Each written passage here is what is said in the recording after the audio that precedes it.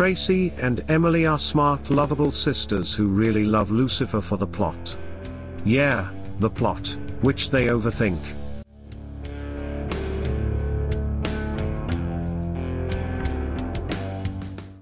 What's up, y'all? I am here with my sister, Emily Guy Birkin. She does not use a hyphen. I'm here with my sister, Tracy Guy Decker, and she does use a hyphen. And together we are Lightbringers, where we illuminate the deeper meaning of the crime-solving devil TV show. And you bet your ass we're overthinking it. So much overthinking, especially this week. Yeah, I got a lot to say. So do I. So today we're talking about 307 and 308 off the record, and Chloe does Lucifer. Yes. So let's take them in order. Mm-hmm. Well, we'll start with, you were just telling me that we had thought that maybe off the record was pushed forward out of season two, but now in rewatch, we're thinking maybe not. Yeah. Well, because I used to know which four were from season two that got pushed to season three. And then I think it was last time I was naming them and I came up with five. Yeah. If I included this one. And I realized, I think, no, this was always intended to be in season three. And you can tell because it bookends nicely. Yeah. They talk to one another with the death, with Reese's death. Yeah. And that makes it clear to me that even though this is a pattern interrupter of an episode, which is true of the other four, it was intended to be in this season. Yeah, I think that makes sense. It is definitely a pattern interrupt. It's really interesting in terms of the story construction, in terms of some of the things that I love about the show, i.e. the dramatic irony when we know something that the characters don't, especially in rewatch. When there's even greater dramatic irony because I know the reveal at the end. But even without that, just watching it was solid storytelling. It's an amazing story. Yeah. Like just really solid storytelling from, there's several reveals and also there's dramatic irony. So because from the beginning, we know that Lucifer is the man who's sleeping with Reese's wife, but it takes a minute for it to be revealed that Linda is the ex-wife. Right. And then there just was several moments of and the fact that it took Lucifer until the very end, the very end to realize that Reese was talking about him. Yeah. Even to the way that once you have seen the whole thing and get the final reveal that this is in fact a hell loop, realizing that Lucifer is explaining in the hell loop to Reese how hell works.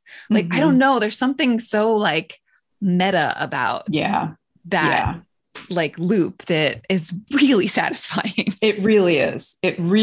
Particularly with the end where you pull out of that door. And so he could get up and walk out and he knows it because it was revealed to him. On some level, he knows it. Yeah. It's a heartbreaking episode in a lot of ways because even in his monstrousness, Reese is a sympathetic character. It's true. Yeah. Because he does become monstrous and he only realizes it when Linda gets hurt. Not even when that innocent woman dies of the poisoning, does he recognize his own monstrousness. It's only when the one person he truly cares about gets hurt because of his actions that he can see it. And that actually, it struck me that when he went to see the serial killer, Alvin Kapitsky, the serial killer had more self-knowledge than Reese did.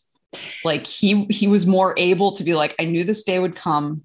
And conscience. Cause he said, I'm on my meds now. I'm trying to be better, but do what you got. It's really hard. Yeah. The fact that in that interaction, it was the supposedly stable, I don't want to use the word sane and insane or anything like that, but the supposedly stable person, the one who did not have tinfoil over his windows, who was baiting the unstable one to return to his evil practices. At that point, no, he does know that he's the devil at that point, right? Yes. Yeah. And Alvin Kapitsky even is somewhat sympathetic, Mm-hmm. even though what he did was horrific. Totally warped. But yeah, they made him a serial killer who had, the motive was, I don't want to use the word sympathetic because it's a step too far, but comprehensible. Yeah. It wasn't just like petty jealousy or, it was a reaction to an injustice of sorts. And obviously murder is unjust. Yes. Yeah. Like nothing that any of those people did deserved death. Right. But the motive was actually like a warped sense of some sort of justice or truth, as opposed to just like in the future, we meet a serial killer who's just psychopathic. Yeah. And there's nothing nice and righteous that's been warped. He's just warped. Right. And when he says, like, I'm trying to be good, it's really hard. And like, he has the self-knowledge, he has the understanding to recognize that what he was doing was not acceptable. Yeah. I mean, to say the least. Right. There's something very similar between Reese and the serial killer. And that is in some ways a refusal to accept something that just is, that you don't want. And I've been thinking about that a lot with Reese, just in part because I've been thinking about how human beings respond to awful or unpalatable truths. And you can either accept them and continue and move on with that information, or you can say, I reject this. There must be a way around it. And so past 2 years have shown that there's a lot of people. Yeah. And I mean, if we're going to overthink it, since that's what we do, like as you're talking, I'm realizing not accepting truth is what causes our suffering. That is the cause of suffering, and which is really interesting now that I'm like layering that over Lucifer. Like, I think the cause of Lucifer's suffering is often that he refuses to accept what is absolutely true. We see that in the next episode, although I don't want to get there quite yet. Yeah. So I want to take this a little bit deeper, and it's going to be a little dark, so apologies. Okay. So I've been thinking about this episode in terms of the events of last week. We're recording this a week after the Uvalde tragedy. And so there's a couple of things that it brings up. Now, the refusal to accept truth, that is something that we have seen certain members of our culture fall to in the wake of these tragedies. Like, oh no, like good guy with a gun would have fixed this, or even the horrific, like the Alex Jones, they were actors. Yes. Like the cognitive dissonance is such that like, the very first time I learned that there were Sandy Hook deniers, my first thought was sympathetic, because my first thought was like, if you could believe that, why wouldn't you? If you could believe that it was crisis actors, that it was a false flag, that it was a conspiracy, and there were children who died in fear. Like, okay. And it was only after I realized how far these people were willing to go to protect that truth in their heads that I realized, no, I can't have sympathy for someone who refuses to accept the truth. So I'm thinking about that in terms of with Reese, and how difficult and how frustrated Linda was. You see her, she's trying to be as gentle as she can be until she finally loses her temper and says, I've been patient because I care about you, but this is over. Stop, sign the papers. And even then he does it just to be able to get to the next tactic, get to the next strategy. And there is no negotiating or working with someone like that. And it's completely understandable why their marriage would fall apart. And I have no doubt that they truly did care for each other, and that he truly loved her and she truly loved him. But his inability to let go of anything would be impossible to live with. And I feel like we're seeing that on a larger scale in our society where we have people who, for whatever reason, are encouraged to not accept the truth, and how difficult that is to live with. Yeah. So that's one thing that brought up. And then the other thing that this brought up is, again, specifically, it's not shootings in general, but the Uvalde shooting. The story from the police department has changed and changed and changed and changed. And I have seen some journalists talking about journalistic practice, which is that you treat police statements as not needing to be fact checked. Now, I'm not a journalist exactly. I'm journalist adjacent because I write about money. I didn't get a journalism degree, so I don't have like those best practices and things like that. But I do live in the world of, if you have a quote, you have to, fact check it and blah, blah, blah, blah, blah. And so I've been thinking about that fact and how I just accepted that. Like I knew that was part of what journalists do. And I was thinking about it in the interaction between Chloe and Reese when she says to him, like, I do something that actually benefits the world. And considering the fact that there are so many abuses of power that are only brought to light because of people like Reese, it hits very different this week than it would have if we'd done this 3 weeks ago. It's interesting too, within this episode, thinking about that interaction of the cops and the journalists, which in this episode is definitely sort of antagonistic as opposed to what you're talking about. But there's also very clear sort of performative nature to Chloe's behavior while Reese is paying attention. Like you see her cringe at Lucifer's antics in ways that we are definitely meant to understand she's cringing because the reporter is there. She hands him the gloves and is like you always do. And he, no, I don't. And tucks it in his pocket. When she goes to find him and she's like, I need my sober consultants. Although that may have just been because they were still early in their working. Yeah. Come to think of it. Right. Cause they made clear she knew only, he was it was only a few weeks. Yeah. That's what he said. It was only a few weeks. Yeah. In. And I think that might've been before she knew he was a journalist. But yes, there is very much a performative nature, which again, that hits different. And some of that is like, anytime you have a third party observing your work. And for the showrunners, that was all about Chloe's character, right? Like, and they even say it out loud, like, oh, sure. Former B movie actress now with this kooky consultant, like she's very aware of her image and how she comes off and needing to like overcompensate for the fact that she took her top off when she was 19 or whatever. So like for the showrunners, that was all about like the character, but I do think it's interesting to look at it as a, maybe a bit of a microcosm to the bigger issues that you're pointing to.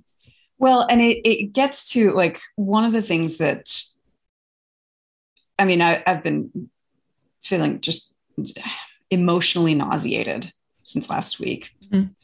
And one of the things that I have been spending time thinking about is the amount of propaganda I consume. And how, if there's going to be a point in time where I can't watch Lucifer anymore, and like I stopped watching Brooklyn Nine-Nine. Yeah, I can't watch after George Floyd was murdered because I just couldn't watch it anymore. I can't, it's not funny anymore. It's not funny. It's silly hijinks. As much as I love all of the actors and the cast and everything, and the writing's pretty damn good too. And it's Michael Schur who you and I both love, but I can't do it. I can't revisit it. Just thinking about the amount of reverence that is just baked into our cultural DNA towards a state program that carries out extrajudicial killings with no consequences and it traces its roots back to slave catchers. Yeah. Why? What? How? Well, I think you know the why. I know all of it, but it's also it's it's interesting that we don't have time to get into this, but I'm going to be thinking about this a little bit because yes to all of those things. I'm thinking about the specific propaganda that I appreciate personally, and it is this mold like Castle, which Mhm. this is Castle. Lucifer and Mhm. Castle are like the same show. It's Mhm. just, you know, here he's the literal devil, and there he's a, you know, crazy murder mystery writer. But that sort of like free spirited, Mhm. you know, larger than life personality, not a cop Yeah. consultant. Yeah. And then Odd the couple. romance. Yeah. And then the Yeah. romance between the hard boiled female detective and the free and wild, whatever. And Zootopia is another piece of propaganda that I adore, Yeah. which again, it's the same show, Mhm. right? Nick Wilde is Lucifer. He totally is. And Judy Hopps is Chloe. Like, she totally is. You're right. It's this like, and this is the show. This is the version of propaganda that I really like, which I'm like, what is it? What do you call it when you put yourself into the, Mary Sue? Is that what, like, with a self-insert, but the Mary Sue. Yeah. Yeah. Like, I wonder if like, I think of myself as some sort of like hard boiled, tough as nails kind of a, well, some of that, because now that you say that, you know, X-Files follows a similar pattern. And I think some of that is that we are, as Gen X women, were so starved for strong female characters growing up in a lot of ways, and starved of strong female characters who had like equal romantic partners. So my boys and I have been watching Star Wars. We watched the original trilogy.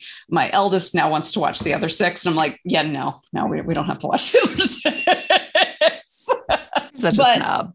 Oh my goodness. At the point when Luke, you know, learns like he has a sister and it's like, search your feelings. I'm like, it's the only other woman in the entire galaxy. We see one other woman in the entire 3 films. One. So like, yeah, of course that's a sister. Who else would it be? Right. Because it's never met another woman. Well, his aunt, but he knows she's dead. Okay, but she's dead. And then Leia had this strong female character, but again, she was the only version we got to see. And she wasn't hard boiled exactly. She was strong, but she also like watching it now. This is totally far afield, but watching it now, like the caregiving that she is required to do, even as the toughest, like she, like the tough as nails stuff, like she has it to, you know, like get out of my way, you walking carpet or whatever the line is. But then like her whole friggin' nerf herder, her planet just got destroyed. Her planet. And she's comforting Luke over losing Obi-Wan, who he met yesterday. 3 days ago.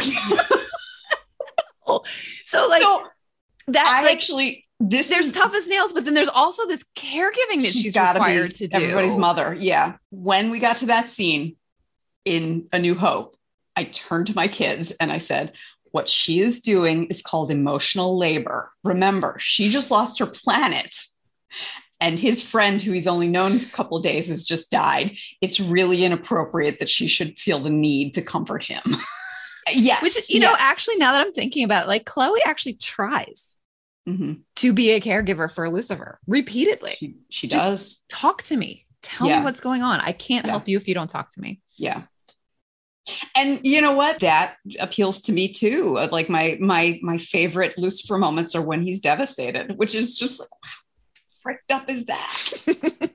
I mean, like, and Reese, quite honestly, like his devastation is attractive, you know, in a weird way, in that, like, not that I condone or think that anything is okay with what he's doing. And I want him to freaking leave Linda alone. She clearly has made herself clear, but yet, you know, seeing like when his assistant's like, hey, your wife's in there, and he gets, and he fixes his hair, and he's excited and then that devastation after she's like makes herself clear, like there's something very, I don't know. I don't know how to describe it, but just it tugs. It's a pathos, I think. Yes. And it's a specific kind of pathos that we have been trained to react very much to. So. Mm-hmm. Yes. Mm-hmm. Yeah. That's definitely social conditioning, that we would react to that specific pathos. Yes. And I like, don't know how to root that out. It's been there pretty deep.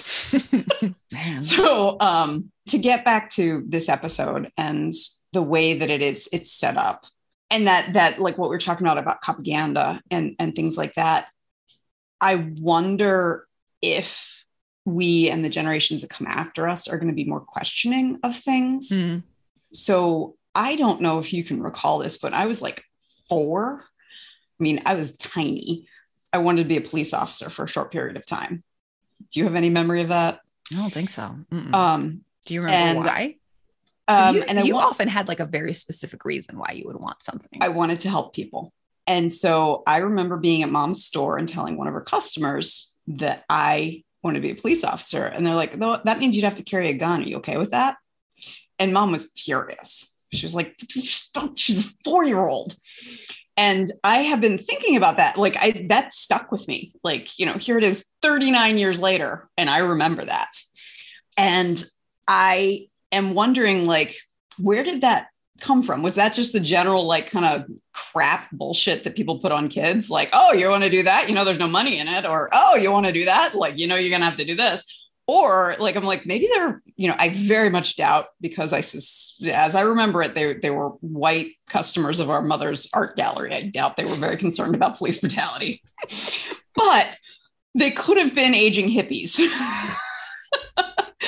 And I'm wondering, like, you know, if my kids were that little now and were saying they wanted to grow up to be a police officer, I know I would not be like, oh, honey, that would be great. I might say, oh, if you want to help people, you know, there's lots of helping professions. You know, there's social work and teaching, and like kind of steer them and have the deeper conversations as they get older.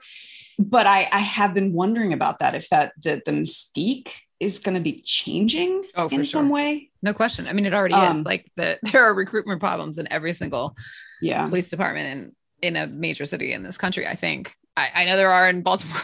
Yeah. Okay. So, okay. Yes. I'm going to bring us back quickly to the very end of this episode, off the record, because you mentioned it, the pan out when we see the room.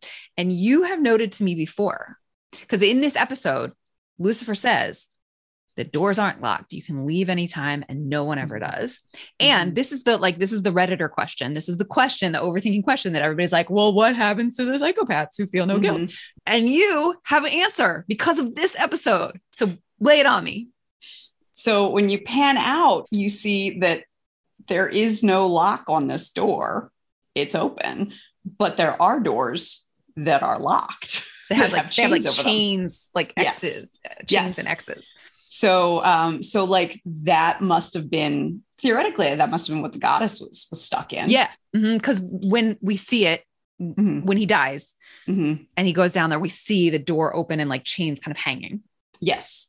And then presumably people like, you know, Hitler and Pol Pot and Mussolini and Dahmer, just any sort of sociopath or psycho. I don't know the difference. So maybe one of them's not real and one of them is. Oh, is that what it is? Yeah. One of them's not in the DSM and one of them is, and I can't remember which is which. I don't know. I don't know. But for the people for whom that switch is broken, that empathy switch, and they genuinely cannot or do not feel the empathy and guilt for hurting others. I mean, yeah, those people you just listed, I think are those people. And I think there are actually a lot more of them in society. There's one that we know personally. Unfortunately, that is true. But she's not there yet though. I was thinking of somebody else. So there's at least 2 that we know personally, actually. Oh, okay. I think I just think that's a really interesting point, because that is the thing that like spins people up on Reddit about this vision of the afterlife. And at least subtly, the showrunners actually gave us an answer with those chains. Yeah. Okay. Let's move on to the other episode. Chloe does Lucifer. Okay. Now this is the episode. I have a very low secondhand embarrassment tolerance. I think I've said that before in the episode where Lucifer is in the mental institution. That awful date I can't watch, but I sat through it for the rewatch. When he's coaching her at the top meet party, I cannot, like, I physically am like, no, I reject this. She's like, Can't do it. And I know there are a bunch of people like, oh my God, it's so funny. I'm like, I feel like I'm dying watching that. it's so funny. It hurts so bad. That secondhand embarrassment is just like, I feel twisted up inside. And so like, even this one, I was like, all right, I'll watch it. Cause you know, we're going to be talking about it. I was like, nope, don't need to see it. Cannot do this. Funny. I don't have that. I don't have the reaction to that one. I do get that. I definitely get that. That's why I was never a Seinfeld fan, because that's like the entire humor premise for the Seinfeld. I just can't. I can't. But this, for whatever reason, it didn't bother me so much. I guess because ultimately what that train wreck proves is that Chloe actually knows who she is and what she, you know, like it. So it actually like validates Chloe, despite the embarrassment. And so I guess maybe that's why it feels a little less inside twisty to me. Yeah. I will say, as I'm overthinking it, this episode, it's got me thinking about, so like the ultimate truth that Lucifer doesn't want to accept in this one is that fancy, sophisticated people are not better in any way than boring shoes, and in some ways are worse. And that makes sense, sort of in the arc of the show and like how debaucherous and whatever fun-loving Lucifer is. And also, he is thousands of years old and spent most of that time in hell, where all of those sophisticated, fancy people, or I would think a large majority, especially of the ones who do end up there, are the frauds, right? So the sophisticated, fancy people that he would have known as souls in hell, he would have known were dumbasses, right? Who were just pretending. I could see him saying like, well, those aren't actually just like, it's the no true Scotsman fallacy.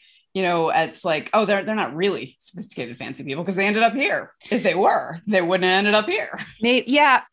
I mean, maybe for sure. And that's what I've been playing in my head a little bit since I rewatched the second episode. That, and also just like holding on to the memory, the Monopoly and the face painting and the lollipops, which becomes actually a touchstone in the future, that he comes back to, and thinking about this moment in sort of the arc of their friendship and romance, you know, where he ran away and then he, you know, and like just remembering too, as we talked about on the show, it's been several episodes now, but when that moment with the poisoner, serial killer who poisoned Chloe, when he was like, this is real, isn't it? You know? And then later when he was like, I will do everything in my power to fix this. And she says, I know, from her hospital bed, like the strength of that bond that has been tested and stretched and whatever. And then the sort of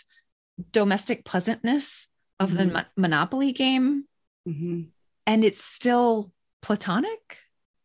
And it's still like, it's just, I'm not complaining. I'm just kind of holding all of it, like with this moment as a touchstone, which he starts to see, but not enough to actually like fully embrace it, because the final scene, he stole the little shoe piece, but we watch him take his robe off in the reflection on the, on the piano with another woman, who he knows won't be interested in Monopoly or. Well, he, you know, I do feel like at this point in their relationship, his understanding is that they can't be together in any way other than platonically. Right. Because, well, that's his understanding because of his limiting beliefs. Yeah. Because the way he's thinking about the fact that she was a miracle baby, that he believes. And actually this, while we're overthinking it, his thinking that's the only way is actually, if we're going to be as generous as possible, him respecting consent. And recognizing that because she was created and put in his path, she's incapable of actually withholding consent. And therefore she cannot give authentic consent because of the nature of her existence. I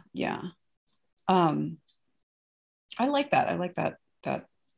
view of it. One thing I forgot to mention in the off the record, there's a very tiny moment when they find the plastic surgeon who has the scar on his face. Mm-hmm. Mm-hmm. And Dan is saying to Lucifer, like, that was good detective work. You realize that, his scar made him resent the people around him. And Lucifer goes from smiling to like a very briefly, like, like his face falls.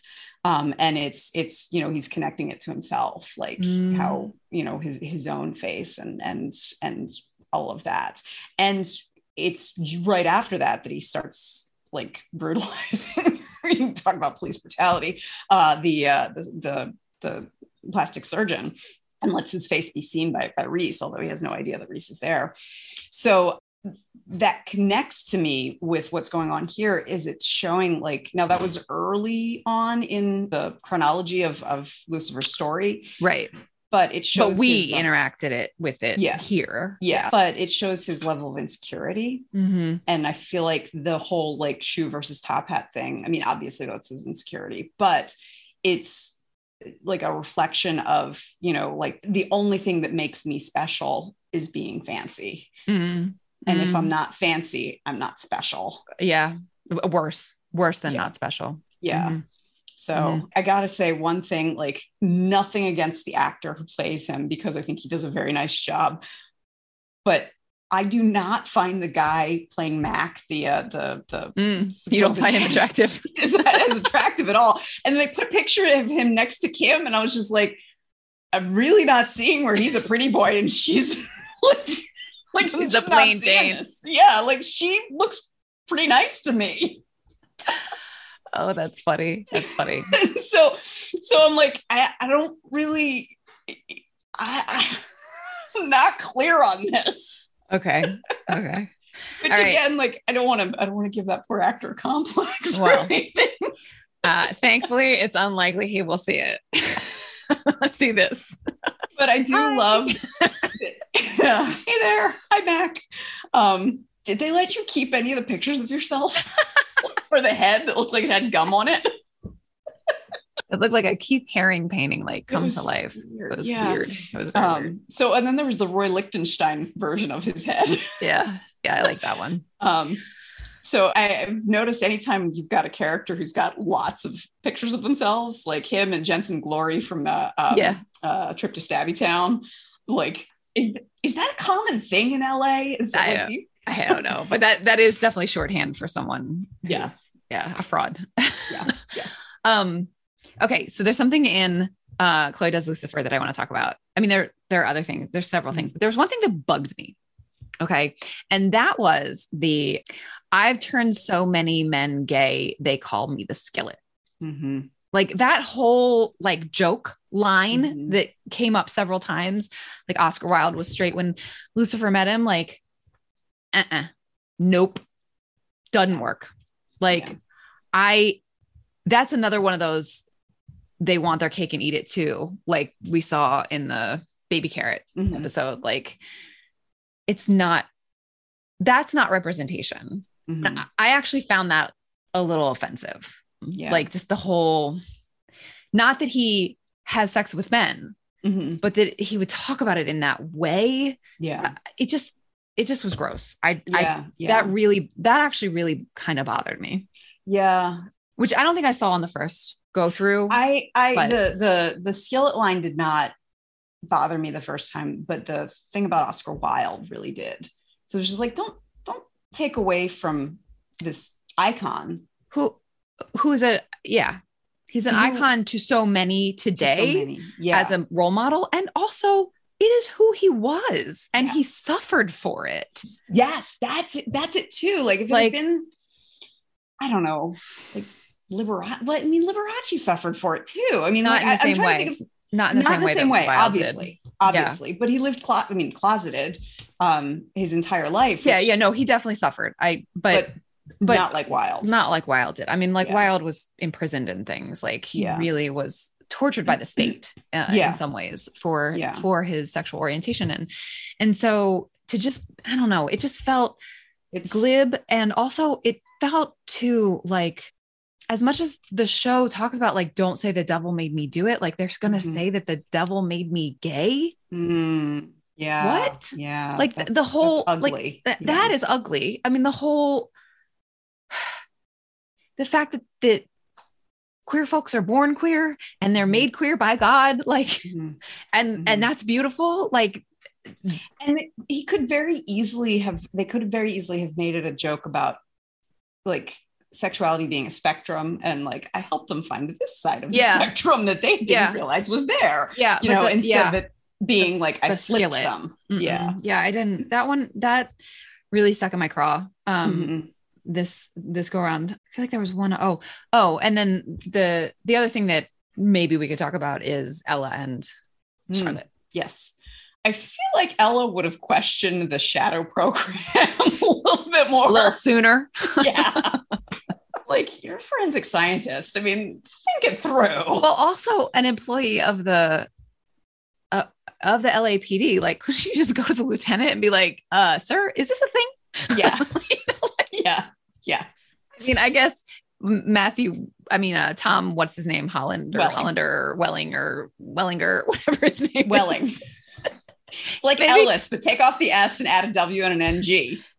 Whatever. That dude must have had the day off or something when they were filming. Well, they did say he's still recovering. Oh, recovering from the gunshot. Right. He did. It's true. He did take a shotgun blast to the torso. I forgot about that. Yeah. I'll buy it. I'll buy it. Even then, like, am I going to get an email about this? Is there anything official? You don't have to fill out any paperwork to show that. Show me your ID. Time. Yeah. Yeah. I do think it's interesting, like, because again, we're getting to know the real Charlotte. We never got to. We never met her. But we are finding like she takes shortcuts. And that's kind of what Ella is her shortcut. Like, yeah, to goodness. I do think it's interesting.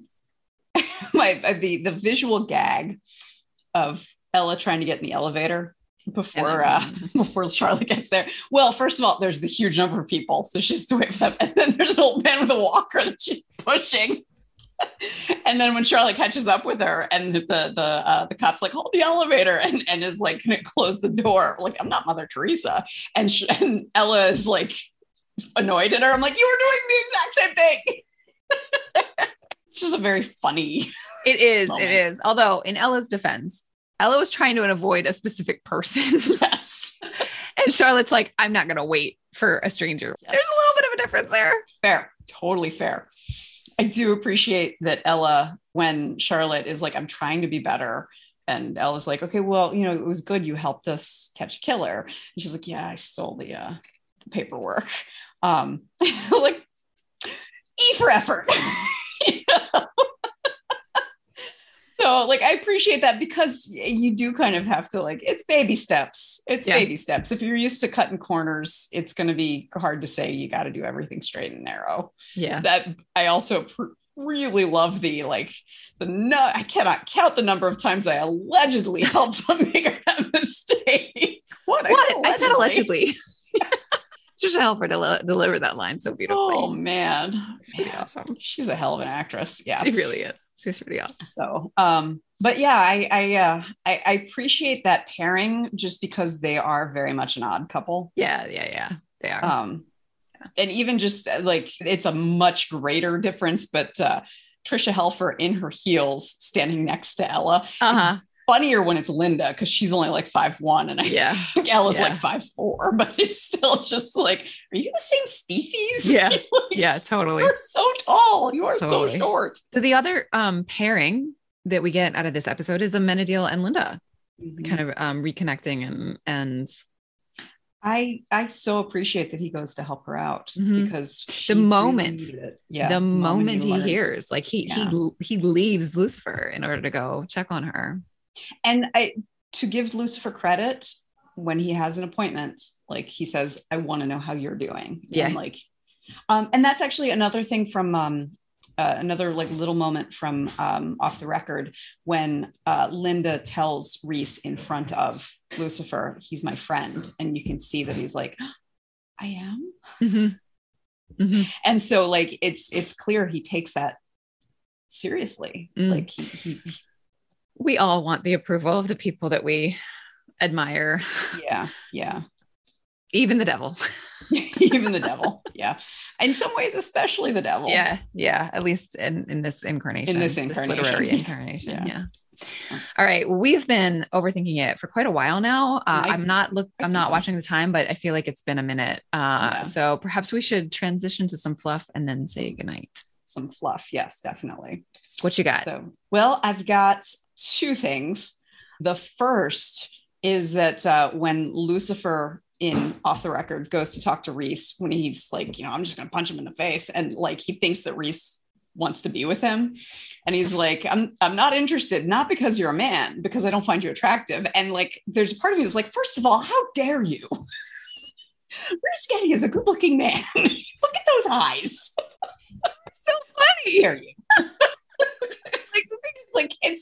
I mean, Tom Ellis and whoever that actor is, not exactly in the same league, but still, look at those eyes. And he cleans up really nice. All right. That's my first thought. It's just like, you don't have to insult him, A, and B, like, what is wrong with you? He's a good looking man. Well, I mean, the insult gets even more because he's like, there's a chubby guy over there who looks lonely. Your reach around. Yeah, right. That's what it was. Oh, thank God the kid was not in the room for that. Mom, what's a reach around? I'll ask your dad. Yeah. Okay. All right. I'll take that as some fluff. What else you got? You got anything else? So the only other fluff is when I rewatch, I generally skip Chloe Does Lucifer because of the embarrassment factor. And it's just there's only a couple of scenes in it that I really like. I love the beginning scene and the unicorn. And so I'll watch that and I'll maybe fast forward to Linda and Amenadiel on the beach and that's about it. But my favorite Lucifer GIF or GIF, I'm agnostic on pronunciation, is the one where he's pretending to be Lucinda and he goes, flips his hair. Flips his hair. That is, and I think I've sent that to you in our text messages. Probably. By the way, watchers, I want you to know that I randomly will look at my phone and my sister will have sent me like thirst traps of Tom Ellis just out of nowhere. No commentary, no message other than that. It's just like, hey. So you remember that Avenue Q song, The Internet is for Porn? Do you remember that song? Yes. So there's a version of that song in my head that goes, Twitter is for Tom Ellis. Like I follow all these like Lucifer fans and they just find these amazing photos or drawings that they've done that are, oh my God, holy shit, not safe for work. Yeah, that too. And I just like, and I'll just be like random, like I open Twitter and like, there it is. And I can't keep that to myself, people. Well, and I am not in any way complaining. I mean, I want to make that clear. This is not anything I want Tracy to stop doing. Keep them coming. It's just so funny because like, I don't know, 25 years ago when I was starting college, I just can't imagine someone saying, 25 years from now, your 46-year-old sister will be sending you pictures of an actor from a show you both like on your pocket computer that can access anything in the world, anything at all. Oh man. This will be something she does regularly. That's just not something I would have expected to come about. The Lord works in mysterious ways. As does Lucifer. So, do you have any fluff to add? No, I could not possibly follow that. No way in hell or heaven or Lux. Yeah. Whew. Oh, all right. Whew. So I think we overthunk it enough. We have overthunk it and then some. We done overthunk those bad boys.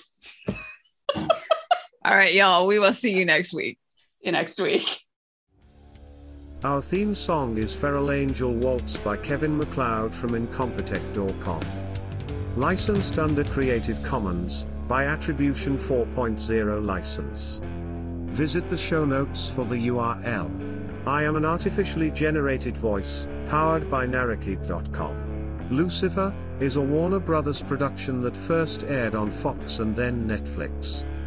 Tracy and Emily are not affiliated with Fox, Netflix, nor WB. If you liked this episode, subscribe to keep overthinking with them, and visit the show notes for other ways to connect.